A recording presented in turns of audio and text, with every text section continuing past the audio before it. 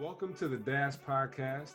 I'm your host, Trey Gamage, and joining me today is a former classmate of the illustrious Miami, Ohio University, Jalen Brown. He's a school administrator and a recently elected official to the school board of Maple Heights High School, board member while he's up there. So I'm excited to talk to Jalen about his experience through education since leaving our alma mater, Miami. And before we get started, I want to let you know to go to TreyGamers.com right now to subscribe to the Dash Podcast.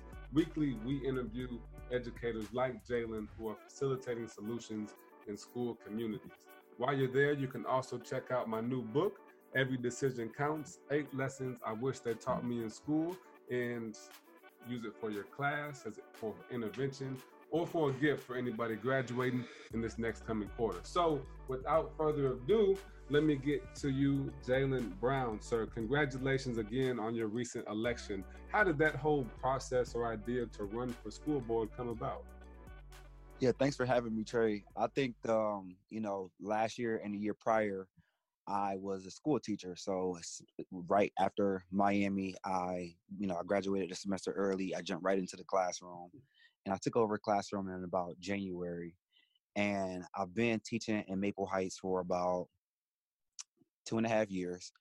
And this upcoming school year, which is the current school year, I wanted to pursue administration. So it didn't work out in Maple where I really wanted to stay. So I just kind of put my foot out there to, just put my hat in different employment opportunities. And I actually found a dream job, as an assistant principal where I am currently, which is at Lander Elementary and Mayfield City Schools. And the reason why I wanted to decide that I was going, go into administration is just because I was passionate about kids. I was passionate about systems, and how processes work to, at the macro level to really impact and influence the micro level. And that's with our kids. So the board position opened up perfectly and nicely because there were 2 seats on the board that was available for somebody to take over.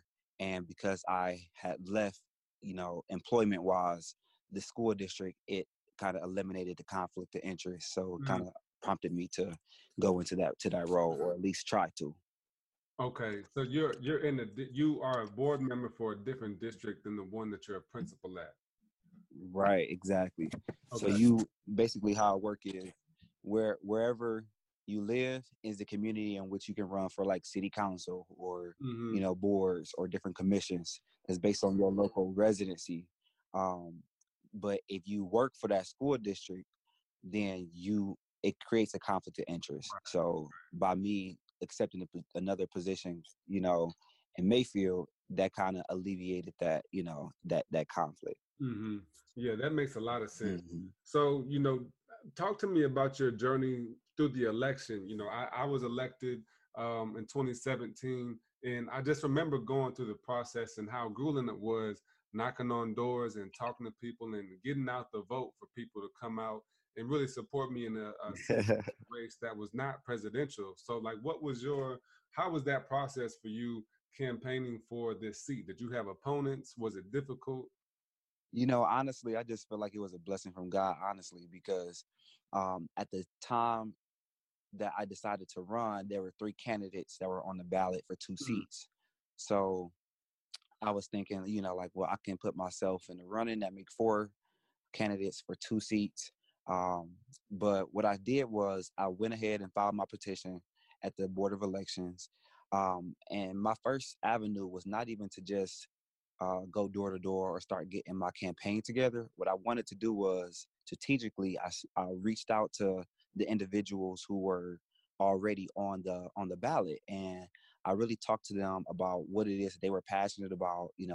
What kind of prompted or pushed them to even run for school board, and just through conversations, hearing their concerns, I was able to capitalize on that and just use my position as a school teacher, as an administrator, and my background within education to really look at the totality of the job as a school board member.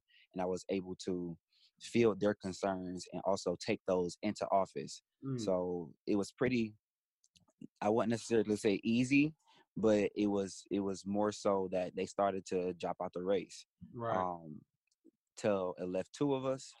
It was my running mate will come to be. He was already on the board, but he was appointed, so he had to run for Mm, reelection again. So from there, people thought like, okay, it's only two of y'all. You already got the seats. But that's kind of where I really started to push the campaign. You gotcha. know, I started to go door to door, and they're like, "Well, you already won. So why do you want us to continue to? Why are you continue to put the effort in?" And I think it's because really I just wanted to show the community that I was in it to win it. That my running mate and I were going to make sure that we did exactly what needs to be done for our schools and for our children, and just really to get the community some support behind us, even though it would have been easier for us to be like, okay, we won and wiped our hands with it. So the process was gruesome, but it was easier because we had already had the seats, and it's just really Mhm. more so just about community building and starting to work early.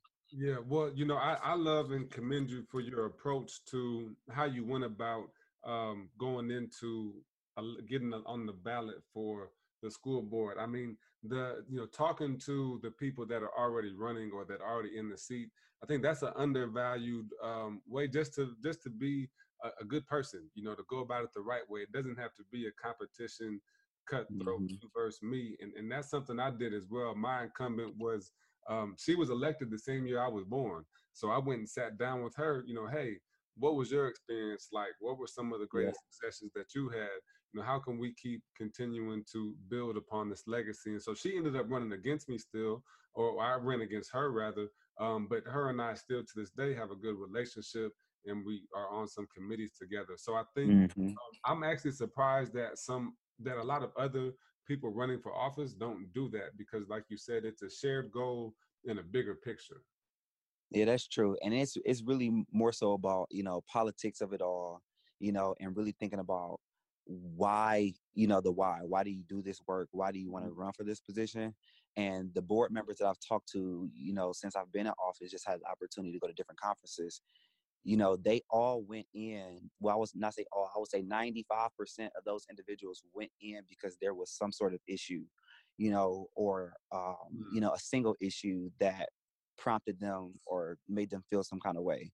And for me, I think that especially city council members, board members, any elected officials, is really good to have single issues, on your heart and in your mind, but also having that passion to do work that may not necessarily even be of your interest, mm, right?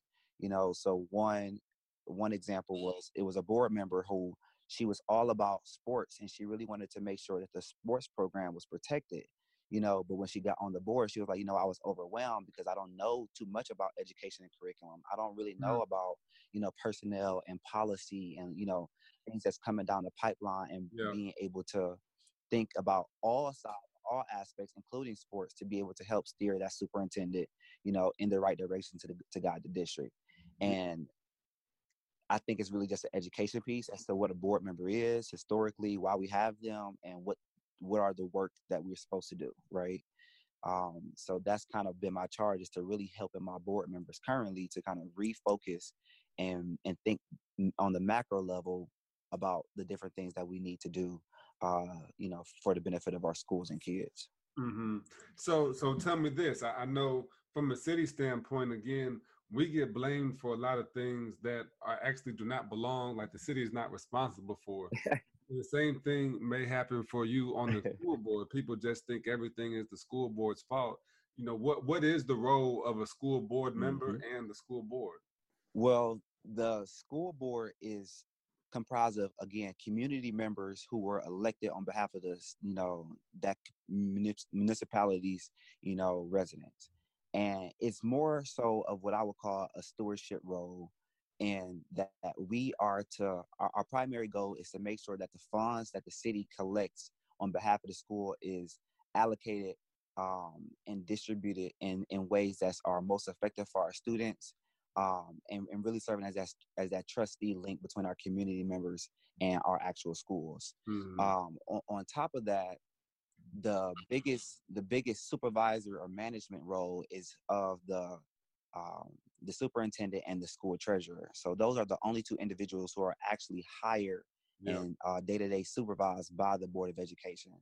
What we do is we empower and we give guidance, direction, and set policies for day-to-day operations, which the superintendent and the treasurer oversees. Yeah. So that's really what the school board member does. It's more big picture. It's more so making sure that the systems and the culture of our schools is set based on what our community wants, as well as serving as a state representative on behalf of our schools. Right, right. And it makes so much sense once you're in That the makes sense. position. Oh, absolutely, absolutely. You know, when you think about a council or a board, it's really the same as it is in the business, right? Your president or your CEO is the same as the superintendent, or in my case, the city manager. And then you've got Uh, your kind of governing board to oversee everything. And I know one of the crazy things for myself, or just realizing that thinking about running for office, actually running for office, and then being elected are three totally different situations that you're going into. So, what have you seen now? I know it's still new. What mhm. other pieces of perspective and education have you seen from that high level, from a board of directors standpoint, that you didn't see as a teacher or administrator? I wouldn't say so much now, but I've seen and I've heard, before I was a school board member, just the different politics that the board members themselves go through. So I think that a lot of people, especially myself, when I went to board meetings, it was kind of almost too robotic. Like there's something that the community members or that the people who attend these board members don't know. And that's because like board members have what's called executive session. They can kind of hash out things they need to hash out, before a public meeting. So those things happen. So what was interesting and what kind of woke me up, especially after my first board meeting, this week, was just different politics and ideas and mindsets and attitudes of the actual board members. So um, really making sure that those board members are on the same page, making sure that at least everybody's voice is heard. And if we decide to disagree, that at the end of the day, we still are united. We are still a board and we still reflect positively. That was a big thing for me because I'm thinking like, okay, if I go into the board and I believe this is the work that I'm going to be able to get done. Well, in reality, that's not true because for most boards, a five which I sit on, you need at least two other people, plus yourself for a majority to kind of get the work that you need done. So you kind of have to play the politic game. You got to give a little to get a little, and it's really just the politics of the board that I really never saw before, and how that really trickles down to the day to day of teaching and learning. Yeah, yeah. And then realizing that some of the changes that you want have to be in the budget, but you can't change the budget until the next budget cycle. But you've got to catch the budget cycle 6 months before the budget it needs to be proposed and passed. And things that Hmm. they call it the speed of government, and I'm sure things may be the same in the school board. Sometimes it can be frustrating, being on a board or on a council because your hands do get tied in some ways because you have to line up with the rest of the board members, or you have to take so much time on decisions, it can be a little more frustrating. Or as a maturation process, as I felt it's been, to slow down and really go through the appropriate processes to make sure that we're making the right decisions for everybody. And Jalen, it sounds like you're taking Hmm. a very Right. headstrong approach, and you sound like a leader for the school board, and you're kind of being a catalyst for your board. um, what's sparking that? A lot of folks will Mhm. take time to learn first, or to sit back, and not saying you're not doing that, but it sounds like you're taking a very assertive approach in being proactive, and making sure that your board is top notch. Yeah, definitely, Trey. And it's honestly what you said. I am very headstrong going into the position. That's just one of the personality traits. I graduated college early. I was a teacher for 2 years and jumped right into administration. Now I'm still on the board. It's because my passions kind of drive, you know, the things that I do. And like I said, I was a teacher of these kids. So out of 3,000 of the students, I've probably had or seen or know personally about 500 of those students. And my sister actually is a student, in the district.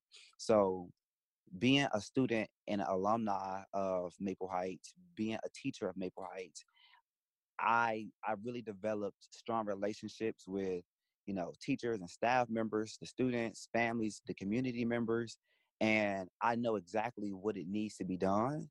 Um, previously, a few months ago, like right before I was on the board, there was a survey that was sent out to the teachers and staff members, parents, and things like that.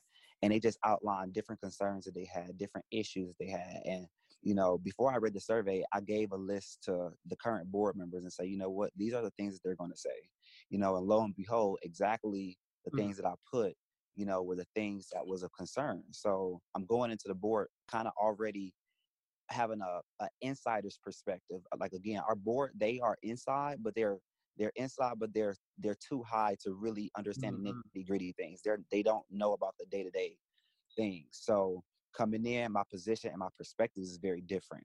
Yeah. So like you said, it's the maturation process for myself. Is because my first board meeting, I came in with like 10 different resolutions and 10 action items that we needed to just like push through on my very first day. And it was like, whoa, whoa, whoa, but again, I didn't necessarily think about the actual board themselves, Right. as people, as individuals, and how they need a piece of education, or they need development, or they need, more information than what I gave them, Hmm. and out of 10 of those things, one of those things happened, right? Right. So I'm a go-getter. That's my personality toward it. But as you said, sitting back, watching everybody continue to build deeper relationships, and taking things a little slower, I think that's definitely true. Absolutely. So, how many members of your board are educators or were former educators? So we have 5 members on our board. We have one individual who's a teacher currently, at a charter school here in Cleveland. We have another principal, actually, of a charter school here in Cleveland. Hmm. Myself as an educator, so it's 3 educators. Okay. And then a fourth one, she is not an educator, but she works in personnel and HR Hmm. for East Cleveland City Schools. And then the other one does real estate, and that's what she does. So 4 of us work in schools, 3 of us are actual educators, and that's kind of how our board is made up of. That's pretty cool. I mean, that's a dynamic group that you've got there, though, with some diversity and even different experiences and perspectives at the school level. I say, yeah, and it's just interesting now that I'm thinking about it now. Is 2 of our board members work for charter schools, yet they represent a public school organization. And Mm. especially with things happening, at the national level, at the state level, with Ed Choice and all these different things, Maple Heights has lost $4 million, Wow. due to the vouchers and things like that. But it's interesting to see how passionate they are for public school education, even though their employment is, with those charter schools. So it's just interesting to think about the makeup of our board, and how it works. Absolutely. I think a big conversation that we've had on the Dash podcast, a lot have been centered around diversity, equity, and inclusion, which I feel like when we were at Miami, I was on the Diversity Affairs Council. I know you're a member of Phi Beta Sigma. I felt like diversity was a buzzword that was becoming more of a trend and a standard. And to go along with that, there's not very many Black educators, male Black educators, young Black elected official educators. There's just so few and far between the people that look like you and me. So first, I'm inspired that you and I being contemporaries. I'm excited to see all the work you're doing as an administrator and a school leader. But what does it mean for you? Not even in the school board or in your position, but to be a young Black man that's doing what you're doing for your community and for the next generation. How valuable is that to you, and like what does that mean for you? You know, I'm gonna answer your question, but I want to kind of pick it up as a principal, being in my new role, because one of the things that I am huge on right now is equity, and this concept of equity. And people say, okay, we have very diverse schools. For example, my school building itself is unlike the rest of the school district. But my building has 40% African Americans, 40% white, and about 20% of other cultures and ethnicities that's represented, speaking 18 different languages, things like that. So, on the idea of diversity, one of the things that as an educator, and as a social justice advocate, I really try to get people to understand different terms and what they really mean. So, for example, everybody in my school building, which is 95% white of white staff, they're thinking about like, okay, our school is very diverse. right? So they're saying diverse because of just the different skin tones that they see, the different ethnicities and cultures that's represented. But I kind of caution people to really think about the equity side of those things, is because diversity just means that there is something different. Mm-hmm. Diversity could be in race and skin color. It could also be in diversity of thought, just having different perspectives and opinions. So I use the example for my students is to say, for example, for my teachers and my staff members to say, for example, let's say we had a school dance and there was a white principal and there was a, there was a white principal, two white principals, and they're having a school dance. Diversity is having all the different students of the building come into the dance and being there, very diverse. But the equity is asking the questions: who's in charge of playing what songs and what songs are actually played? You know, and for students of color, that may look different for students, who are white or Caucasian or Chinese even. So I think equity is more about structures, is more about um, who has power, whose voices is at the table, or not. And diversity is really just thinking about who's there, right?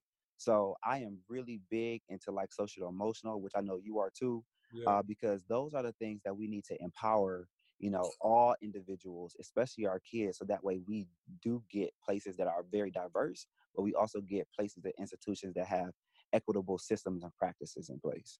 For sure. And I think that's a good place and way to zoom in to your role, off the board onto what you're doing on a day to day in the schools that you're working with or the school that you're working with.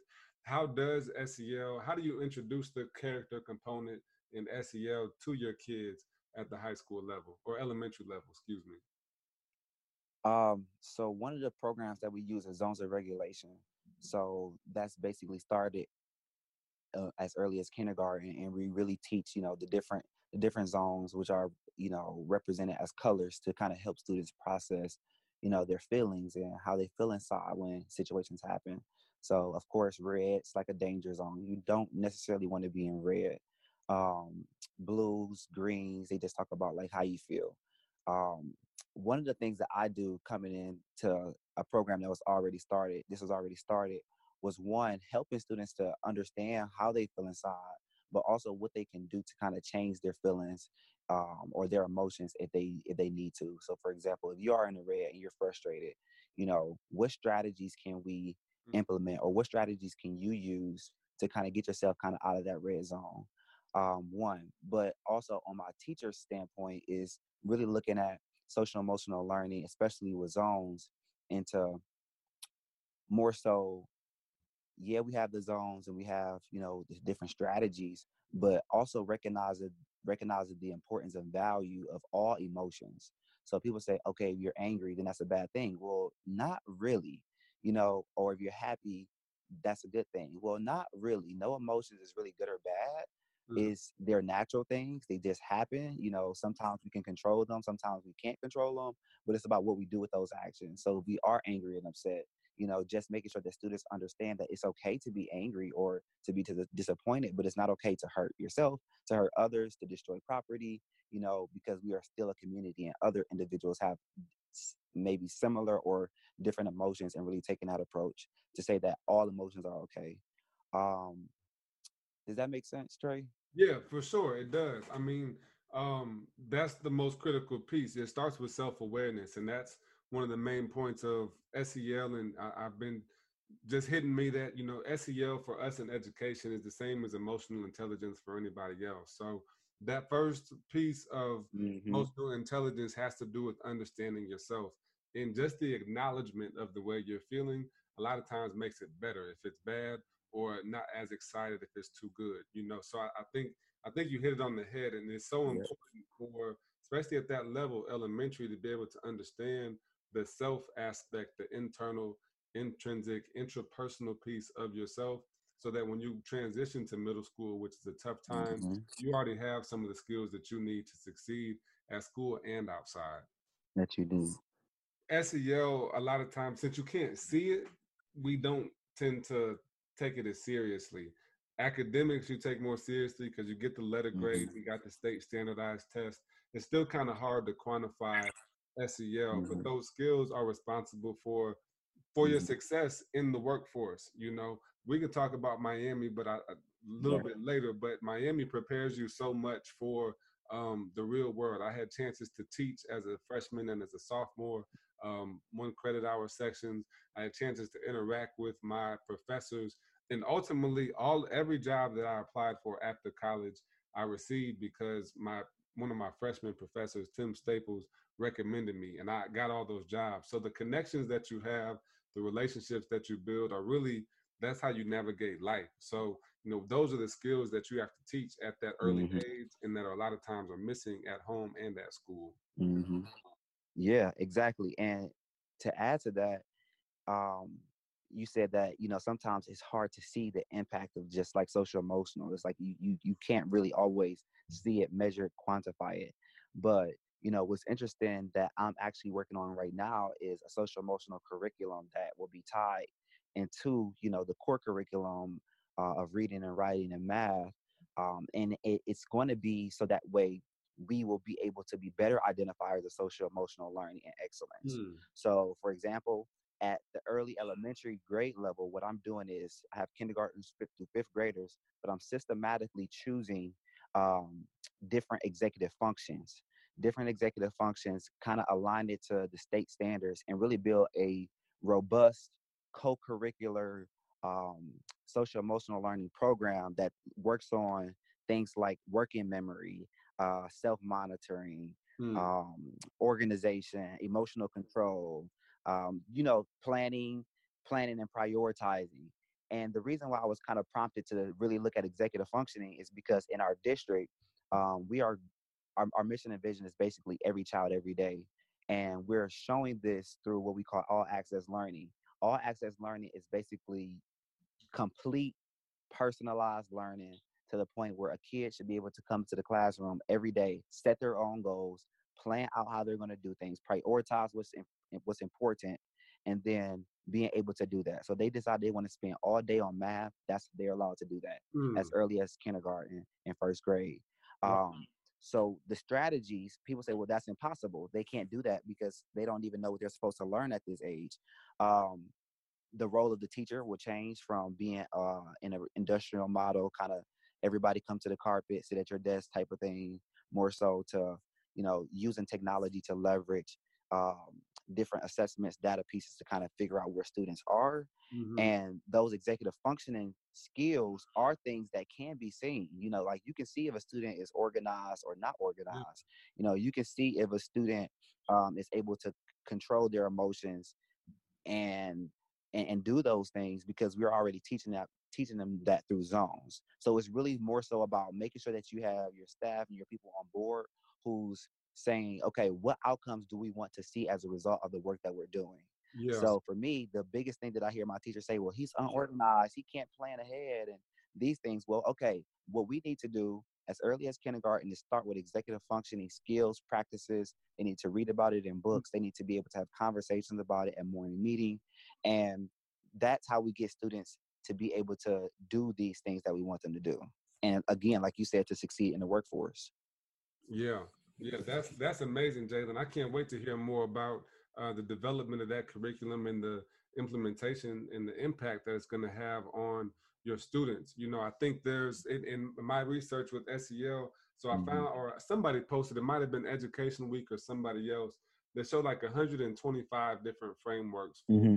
SEL and ways to hit those components. And the one I prefer, and it may be a helpful tool Mm-hmm. for you to be able to look at it. You may already be using it, but CASEL, the Collaborative Academic for SEL, they've got a framework that really helps you to implement Mm-hmm. them school wide. And that might be replaced, even as you have the curriculum. They recommend some curriculum that you can use, but you could obviously and definitely tailor your curriculum and use the framework from CASEL so that you have some of that support behind it as well. And I have just seen they've got like an assessment on there. Mm-hmm. There's a guy, I'm going to interview him soon as well, Mark Brackett. He's developed a system called Ruler, and it's a way to track some of the SEL. And there's some cool stuff. We'll Mm-hmm. have to talk about this as well. A book called The Other Side of the Report Card by Maurice Elias, and it talks about how to implement Mm-hmm. SEL and behavior information onto your comment sections of your report card. and kind of upgrading the report card so it's more than just academic, but actually gets into how your student is doing from a behavior standpoint as well. Right. Yeah, that sounds good. I'm gonna have to definitely check out that book for sure. Yeah, well, you know what, Jalen, I think that we're gonna have to have you back on the show a couple more times too, man, because I really want to hear. We didn't even get to touch too much on some of your experience in classrooms and as a principal. I think you just gave us the surface here, but we have so Hmm. much to chew on from a state or a board member perspective that I'm gonna just let all of our listeners chew on that. I'm gonna have to invite you back another time to go deeper into your life and your world as a principal as well. That sounds good. That sounds good. Is there a last question for me? Is there a specific mission, goal, or purpose for you personally that you're striving for in your journey of education? Honestly, I've been thinking about this. I love the work that I'm doing, with social emotional learning, and more so with actual behaviors that I may be, shifting, my career moves. I'm not 100% about that, but I'm more so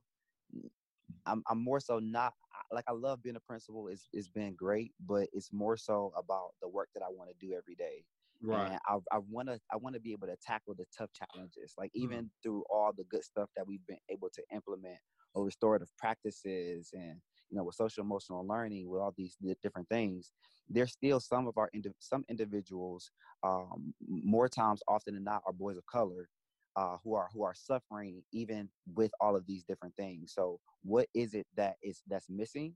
Um, where is there a gap, and how can we really look closely at these gaps and be able to close them? So that's kind of what my purpose and my mission is, mm. right now, and kind of moving forward. Bridging gaps in education. I can dig that so much, man. I appreciate your time so much today, Jalen. Where can the Yeah. people go to find you? You can find me on social media at Twitter at I Bleed Blue, too, on Instagram as well. Yeah, follow me, I'll follow you back, all that good stuff.